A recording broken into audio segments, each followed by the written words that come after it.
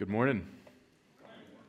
My name is Mark. I'm one of the pastors on staff here at Calvary. I'm often at the Erie campus doing men's ministry and global outreach work among the three campuses, but it's good to be here this morning and to open God's Word together.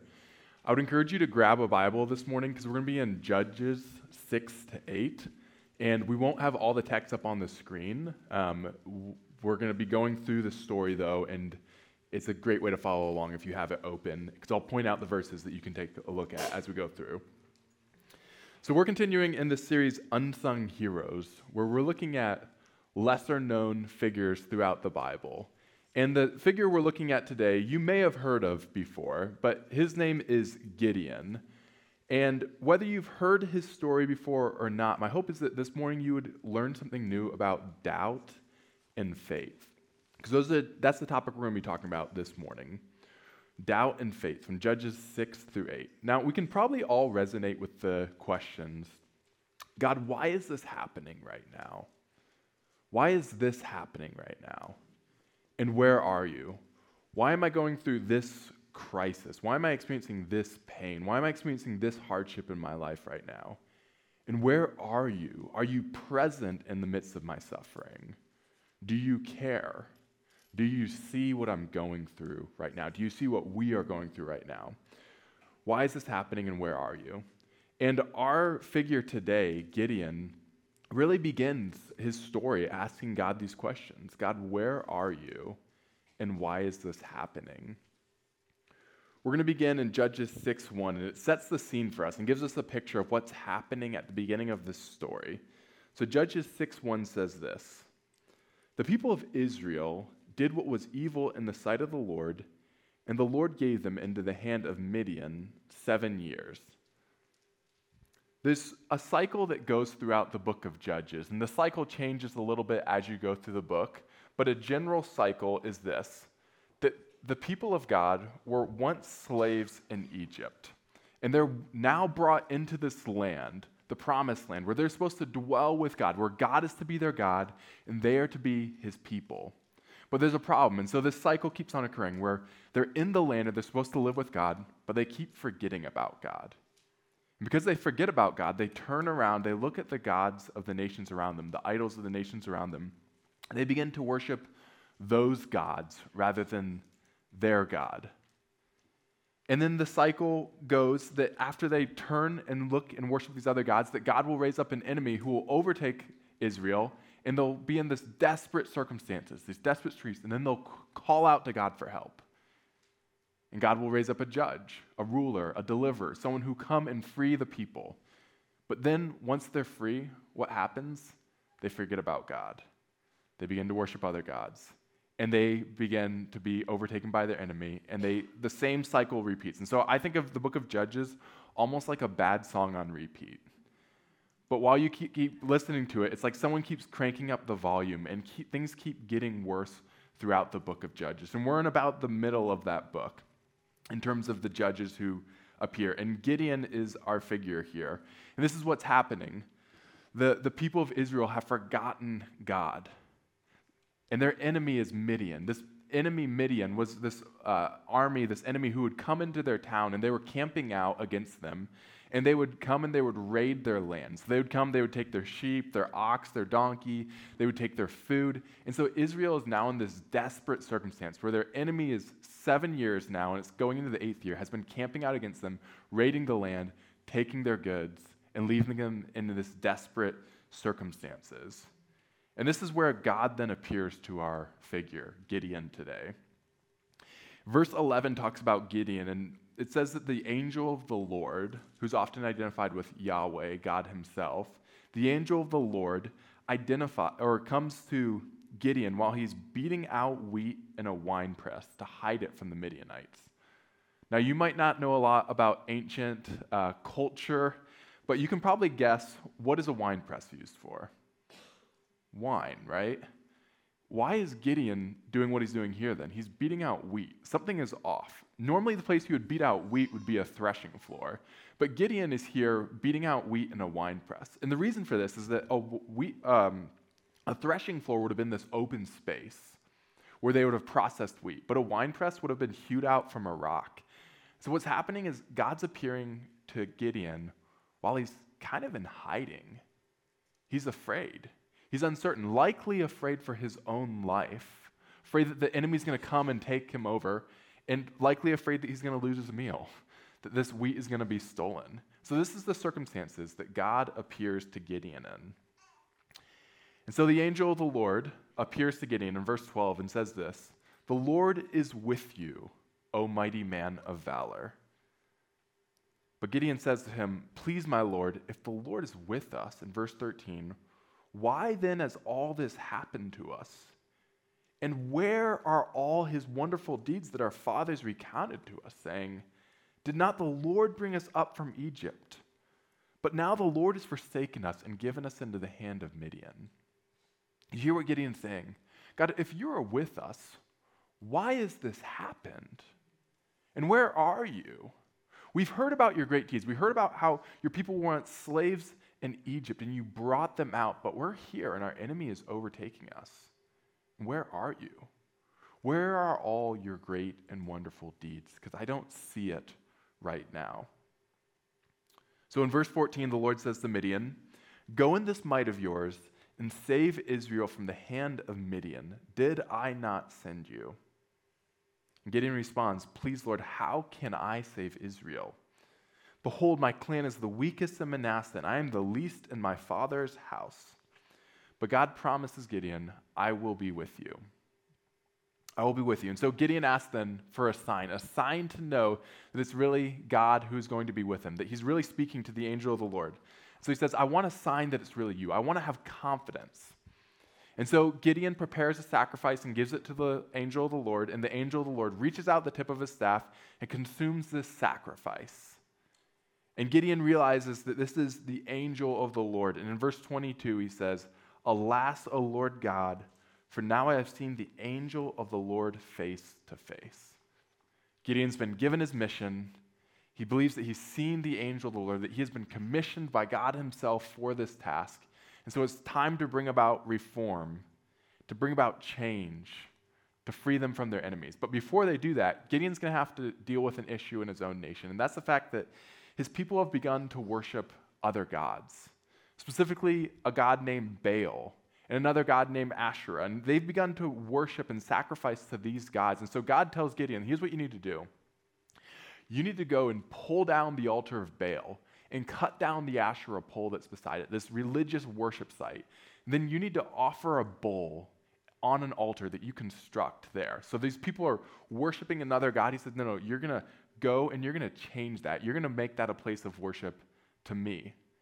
And so we're told that Gideon does this, but in verse 27, we're told that Gideon does this at night. And he does it at night because he's afraid. It says he's actually afraid of his own family. His dad being involved in this sort of idol worship, and this sort of altar worship. He's afraid of his own family, and he's afraid of the men of the town, so he does it by night. But the next morning, everyone wakes up, and they see what's happened. They see that a bull has been offered on the altar, and the people begin to ask, who did this? Who did this? They begin to search, who is the one who has done this? And the word gets out that it's Gideon, that Gideon is the one who has broken down the altar of Baal and cut down the Asherah pole and offered sacrifice in its place. And the people want to put him to death. But here's where Gideon's dad comes to his aid. Even though his dad has been involved in this sort of worship, Gideon's dad says this, look, if Baal's really a god, let Baal deal with Gideon. Let Baal contend against him. If Baal's torn down his altar, let Baal do his own work on Gideon. And this is where Gideon gets his nickname, which is Jerubbaal. Jerubbaal, which is maybe a hard to say name or an odd-sounding name, but what it means is this: let Baal contend against him. Let Baal contend against him. His dad kind of putting him in defense here, defending Gideon to the people. And so Gideon, having done this, is now prepared to go and fight against their enemy. The Midianites, the Amalekites, the people of the east, this massive army has camped out against them. But before Gideon goes into battle, he wants another sign that God's really with him. He wants to know that victory is actually going to come. And so in verse 36, we see that Gideon asks the Lord for another sign. He says, if you will save Israel by my hand, as you have said, behold, I am laying a fleece of wool on the threshing floor, where they would have processed the grain. He says, if there is dew on the fleece alone, and it is dry on all the ground, then I will know that you will save Israel by my hand, as you have said. If this fleece of wool is wet and the ground's dry, God, then I'll know that you're with me. It will be a sign to me. And so God does it. But Gideon still isn't quite convinced. So Gideon says, okay, let's reverse the sign, God. Let's flip it. This time, I want the fleece of wool to be dry, but on the ground, let it be wet. Don't be angry with me, but just give me one more sign. And God does it again, giving him a third sign. And so Gideon, after this, goes with his men. They camp out against their enemy, and they prepare for their battle. But before they go into battle, God does something somewhat unexpected. God tells Gideon, you have too many people in your army. Normally, that wouldn't be an issue for a commander as they're going into battle, but God says, you have too many people. What's interesting here is that the enemy they're going against is probably about 135,000 people, but Israel has about 32,000. They have way less, but God says, you have too many. And so this is what he says, whoever's afraid, let them go home. And we're told that this army of 32,000 then dwindles down to 10,000. But in verse 4, the Lord says again to Gideon, the people are still too many. The people are still too many. 10,000 is too many against 135,000, Gideon. Because I know that if they go into battle and they get victory, they will think that the victory is theirs, when it actually belongs to the Lord. They're too many. They would take the credit for it. So he says, let's bring it down again. Let's dwindle this army down once more. So they go to the water, and they do this test. Whoever laps up the water, we're told like a dog, licking it up from his hands, picking up the water and drinking it, they're to be kept. But whoever kneels down to drink the water is to go home. And those who lap the water like a dog are 300 men. And with these 300 men, God decides that they have the right size army to go into battle, that these 300 men won't take the credit, but that God will get the victory. Now it's the night before the battle, and the Lord tells Gideon before he goes into battle that victory is his. But he also tells him, but Gideon, if you're afraid to go into battle, if you're afraid, you should go down to the enemy's camp, and you're going to hear something that will strengthen you for this battle. And so Gideon takes his servant Purah with him. They go down into the camp, and while they're there, they hear one of their enemies talking to another comrade, talking about a dream that they had. And it says, the comrade saying, I had this dream that there was this cake of barley that came down through the camp, and it smashed the tent and turned it upside down. And the comrade in Judges 7:14 says, this is no other than the sword of Gideon, the son of Joash. God has given into his hand Midian and all the camp. Gideon's hearing his enemy proclaim victory, saying that Gideon's going to have the victory. And so we're told in verse 15 that Gideon worships. And he goes and he gets his men and says, okay, it's time to go into battle. It's time. The Lord's given us victory. Let's go into battle. And he gives them the battle plans, the marching plans. And so he takes his 300 men. He divides them into troops of 100. And he gives them torches, which are in jars, as well as trumpets, and a plan of what they're going to do. He says, wait for my cue. And so they're in their camps. They surround their enemy in these 3 camps. And then it's time. And what they do is this. Gideon at first has his company break the jars and blow the trumpets. And then all 3 companies break their jars, blow the trumpets, and shout, a sword for the Lord and a sword for Gideon. And all of a sudden, their enemy just turns on each other. Man against man, striking each other down in the camp with their swords. Their own enemy is fighting each other. They're just on the outskirts, and the enemy begins to flee. And so they track down the princes of Midian, and they defeat them. And then eventually the story goes on as they track down the kings of Midian and defeat them. And this is the story of Gideon and how God gives Israel victory through Gideon and the 300 men, how God ultimately gets the victory in this battle. And the question we want to ask then is, looking at this story of Gideon, what do we learn? What do we actually take away from a story like this? The first thing we see in this story, or one thing that we see in this story, is that the circumstances are really bleak for Gideon when things first start out. He's in hiding. likely afraid of his own life. This is a time of crisis. It's a time of uncertainty and fear. And it would have taken a lot of faith for Gideon to go forward in the assignments that he's given, to go down and tear down the altar, and to go into battle with just 300 men. These would have taken a lot of courage.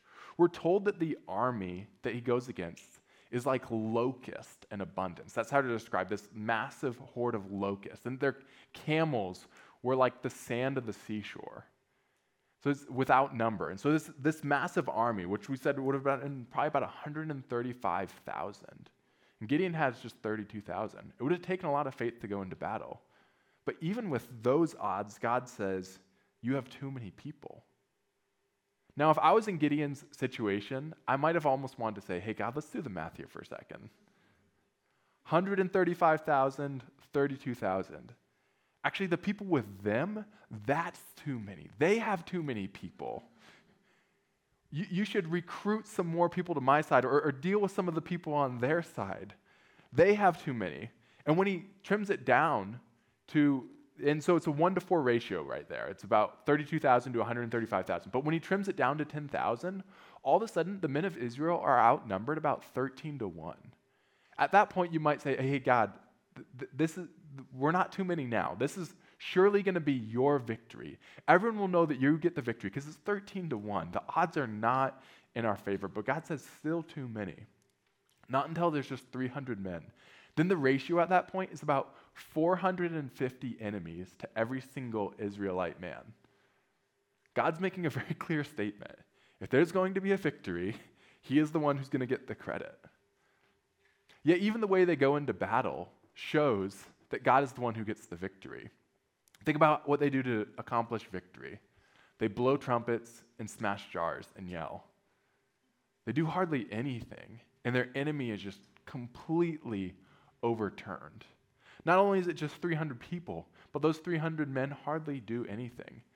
So the story of Gideon isn't about 300 strapping men who are so brave and so mighty and so just strong that their enemy couldn't stand against them. It's a story about how God brings victory. But you could also imagine how much faith would it have taken to go into this battle? What might have appeared like a march to your own death. Yet here what we have is an example of faith in Gideon. When he goes into this battle, the odds are 450-1, yet he trusts in this bleak circumstances, through the hardship they've been going through, that God is going to deliver his people. That God's word is not going to fail. And in our own lives, there's going to be times where it does feel this way. It feels like the odds are stacked against us, like we don't have hope for God's word to come through. We have such great hope, we have such great promises from God, but it seems impossible. The odds might feel 450-1. Even as we just think about the things that have gone on in our world on a global level. We see war going on in our world. We see pandemic. We see economic instability. We see crises in our own nation and hardship. In our own lives, we have all sorts of challenges and difficulties and griefs and trials. At times it feels like, is God's word really going to come true? Is there really hope? Can I trust God in the middle of these circumstances? We might begin to wonder, God, where are you? And why is this happening? Like we've heard about your great deeds. We heard about how you once saved a people out of slavery in Egypt. We've heard about Jesus. We heard about how Jesus healed the sick. He raised the dead. He dealt with the outcasts and the shamed in society. But we might say, God, I don't feel that in my life. You don't feel present. You don't feel near. I'm not seeing your power at work right now. Where are you? Why is this happening? Yet in the midst of all that, what we have before us today is an example of what faith looks like in those bleak circumstances. Gideon was someone who trusted God when things were dark. And God used him for great purposes. And the same is true for us, that there might be times in our life where God uses us, and this is our hope as Christians, that we believe this, that God will use us for his great purposes when things are dark and uncertain through our faith. And so the first lesson that we get from this story is the faith of Gideon, that we should be like Gideon. He was a person who had great faith in a time of uncertainty and trusted God. So the first point that we learn from this is that we should be like Gideon, which leads us naturally to our second point, which is that we should not be like Gideon. Now, I intentionally left some details out from Gideon's story because, to be honest, Gideon is not the perfect example of faith. He has faith, but he is also someone who struggles in a lot of ways. And one of the ways that Gideon is characterized throughout this story is by doubt, as well as generational failure. We see the doubt of Gideon in the fact that he asked for 3 signs from God. He asked for the first sign, and this is the offering, the sacrifice that the angel of the Lord consumes. But even after that, what does Gideon do? He obeys God at night. He's afraid of what people will think of him. He's afraid of losing his life. He's afraid of his own family and the men of the town. He's a doubtful and uncertain character. He's afraid. But this isn't the end of Gideon's doubting. He asks God for the sign with the fleece. And he says, okay, God, if you're really with me, can you put dew on the fleece and make the ground dry? Then he asks, can you flip the sign? And you might be wondering, what's going on with the fleece of wool and the dew? But something really important to remember is Gideon's nickname. Gideon's nickname is Jerubbaal, which is, let Baal contend against him. And during this time, Baal was known as the god who controlled dew.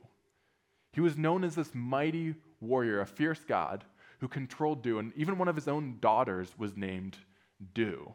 So think about for a moment what Gideon's actually doing here. When he's saying, can you put dew on the fleece? Can you put dew on the ground? He's wanting confirmation that God is going to defend him and that God is actually more powerful than Baal. He says, they've named me, let Baal contend against him, Jerubbaal.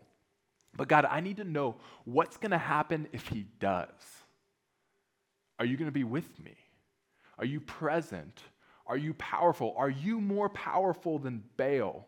Because you've sent me on this mission, and I now have enemies, and I need to know that you're not going to leave me in the middle of this, that you're going to get me through. He's afraid. He's uncertain. He needs assurance from God in his doubt and his struggles. But not only is Gideon marked by some uncertainty and fear and doubt, he also has a poor legacy. After this battle, the people come and they say, Gideon, we want you and your offspring to rule over us. We want you to be kind of like our king, our ruler. But Gideon in Judges 8:23 says this. He says, I will not rule over you, and my son will not rule over you. The Lord will rule over you. Now, on the face of it, Gideon just nailed the test. He gave the right answer. Gideon should not appoint himself as king. That's not his role, and he shouldn't accept the people appointing him as king. However, even though Gideon rejects the role of being made king, rightly, because that's God's role, to make the king, to decide the king, he goes on in his life to kind of act like a bad king, to do the things that kings are told not to do, particularly a couple of things that kings are told not to do in Deuteronomy 17, where God gives the law and the ethics of how kings should act. 2 things that are big no-nos for kings. One is don't get a bunch of wives or get a bunch of gold. Don't get a bunch of wives. Second is don't get a bunch of gold. And Gideon does both of those. Gideon acquires for himself a lot of wives, and he acquires for himself a lot of gold.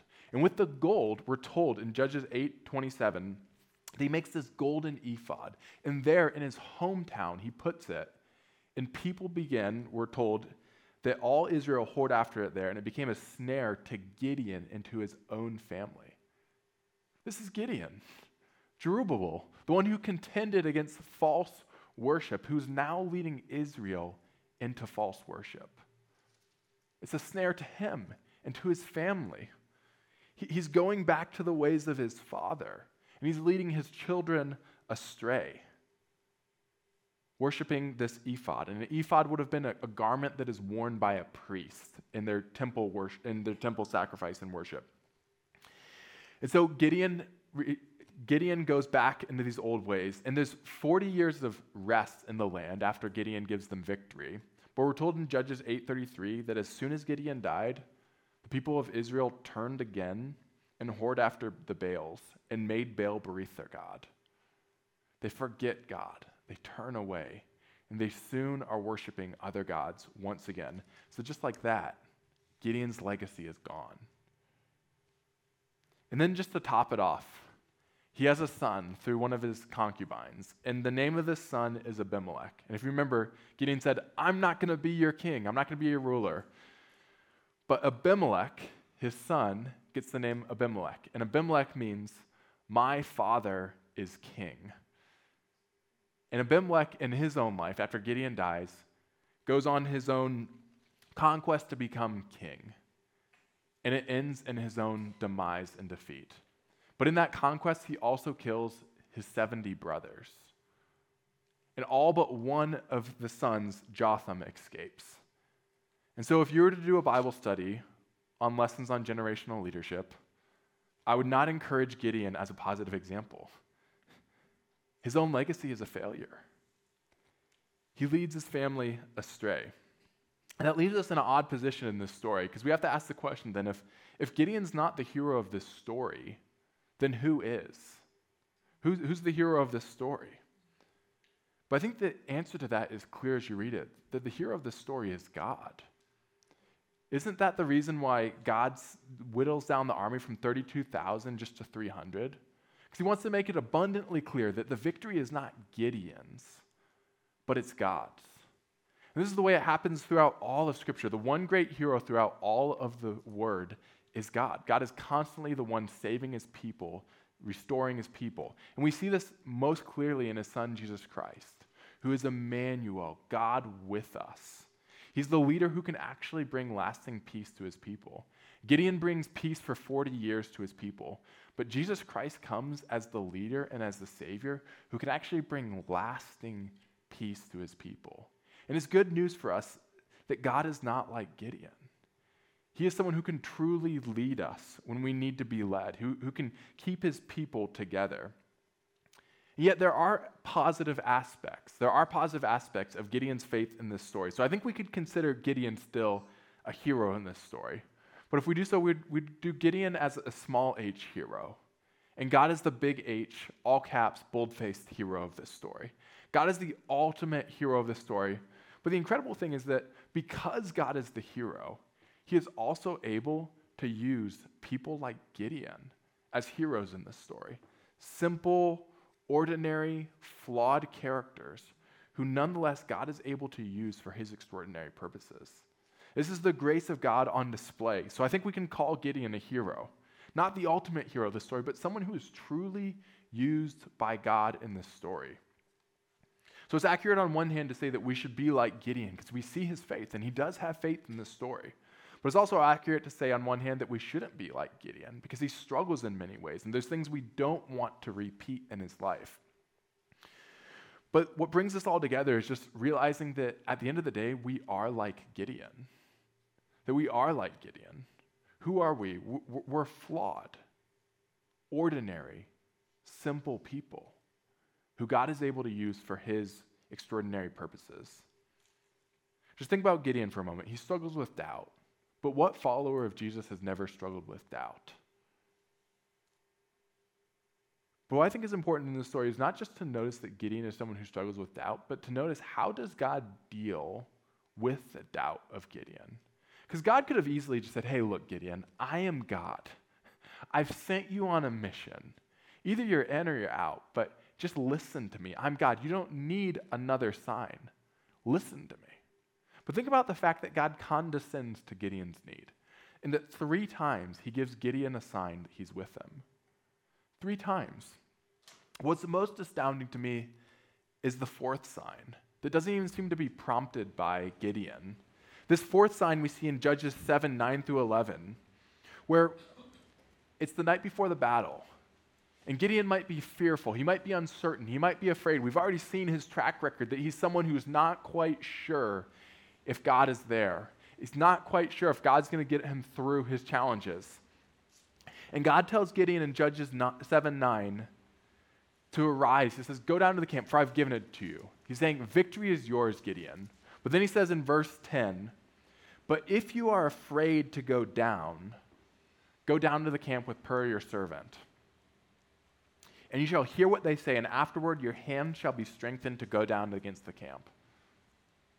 And this is where Gideon goes down to the camp and he hears his enemy proclaiming victory. But think about what's happening here for a moment. He hasn't even asked for a sign that we can see, but God is saying here, Gideon, I know who you are. I know that you're feeble. I know that you're uncertain. I know that you struggle with doubt. And if you are afraid, I want to strengthen your faith. Go down against your enemy and hear what they're going to say. God is like a loving father approaching his son in this story, picking him up, helping him learn how to walk. And the question we want to ask then is, how do we think God deals with us in our weaknesses? How does God deal with us in our doubts and uncertainty? Maybe doubt is specifically the thing you struggle with. Is God just ready to say, hey, listen, you've heard what I've said. Why don't you believe? Is he just at the end of his rope, ready to be angry, to crush you, to bring down the hammer? Or is he gracious and merciful? Is he like the God that we see in the story? Is his heart gracious and merciful to his people and their weaknesses? We see, again, the heart of God towards someone in doubt when we look at the story of Jesus and Thomas. Jesus being the fullest expression of God to us, the fullest way that we can understand who God is. And one of Jesus' followers was named Thomas, and Thomas walked with Jesus for years. But when Jesus died and rose from the dead, Thomas had a hard time believing. He said, basically, I'm not going to believe unless I can see and touch him. But Jesus approaches Thomas. In John 20:27, it says, see my hands and put out your hand and place it in my side. He invites him to see and touch. That's how he deals with his own disciple, who for years has walked with him, should have known better, and yet didn't. He invites him to see and to touch. And I know that we can't physically see and touch Jesus today. And Jesus said, blessed are those who have not seen and yet believe. But it's also true that the same heart that Jesus has towards Thomas in this story is the same heart that Jesus has towards his people today and their doubt. It's the same heart that we see from God to Gideon. This is the heart of God towards his people when they struggle with doubt, that he is actually able to strengthen us in our doubt. And so one of the dangers when we struggle with doubt is that we feel almost like we have to move away from God. We want to get some distance, get a break, move away from God, deal with our doubt on our own, and then maybe we can come back and we can be used by God. But really in this story, we see that when we have doubt, the best place to be is in the presence of God. Because who's actually able to deal with our doubt? Who's actually able to strengthen our doubt? God. Where else would you go for the strength for your feeble doubt? Or when you're struggling with doubt, where else can you go? The best place to be is actually in the presence of God with our doubt. Doesn't mean that prayer and reading the Bible is always just going to immediately solve our problems, or that being in community is always going to solve our problems. But the truth is there's no better place to be than with God and with his people in the midst of our doubt. That's the place that we can move, that God is the one who can give us grace and mercy and kindness, and who can deal gently with us in our doubt. God was able to strengthen a doubting Gideon to take on this massive army with just 300 men. He was able to strengthen a doubting Thomas to deal with his doubt and to carry on his ministry and be faithful in his mission. And he's able to strengthen us in our doubts today. And what we see in the story is the heart of God towards his people in their doubt. Now, if you're really wondering if Gideon's a hero in this story, I have good news for you. That's that Hebrews 11:32, which some people call the Hall of Faith, because it lists all these people of faith throughout history who have waited and looked for the Messiah, Jesus, who have been waiting for this hope, who have lived by faith throughout history. It lists Gideon. And the author of Hebrews says this. He says, and what more shall I say? As he's telling about all these great heroes of faith, for time would fail me to tell of Gideon, Barak, Samson, Jephthah, of David and Samuel and the prophets. Saying, what more shall I say? I wish I could tell you. I wish I could go on, but time would fail me to tell you of the great faith of Gideon. Gideon struggled with faith. He's not a perfect character. But he goes down in history as someone who has put their faith in God's word and his promises. He's in. This is encouraging for me. This is encouraging for us. knowing that we have a God who is gracious towards his people. The truth is that we are imperfect characters, not in every way that Gideon is, but we all have our own imperfections, our own weaknesses, our own doubts, our own uncertainties. And I want to give an encouragement for that as we come to an end. Because sometimes I think that we can think of the weaknesses that we have as this reason that God can't use us. But think about the story of Gideon. Why was God going to whittle down the army just to 300 men? Because he wanted to make it abundantly clear that the victory was not Gideon's, but it was God's. And might it be that in some of our weaknesses that we've been praying for help in, that we've been asking for change in, might it be that some of those weaknesses are actually ways that God is going to make it abundantly clear when he uses your life, when he transforms you, when he uses you for his purposes, that the victory is not yours, but it belongs to God? So today we have hope because we can approach God.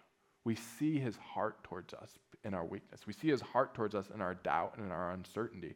We see that he is able to use simple, ordinary people for his extraordinary purposes.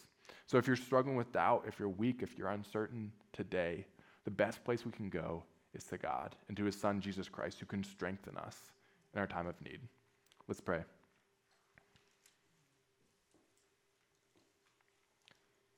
Lord, we thank you that you are gracious and merciful, slow to anger and abounding in steadfast love. Thank you for your heart that we see on display in this story of graciously condescending to an uncertain character and yet using him for your purposes, Lord. I just pray for us here today that we would know that this is your heart, that you are a God who is kind, understanding towards your people, and that you can use us for your purposes. I pray that the weaknesses that we have today, Lord, would be brought before you, and we'd trust you and ask you to use us for your purposes. We thank you that you bring salvation to the undeserving, and you allow us to share in extraordinary things that you're doing in the world. Lord, I pray that you would strengthen us in our faith, you would give us joy in your word, and that you would help us draw near to you today. In Jesus' name, amen.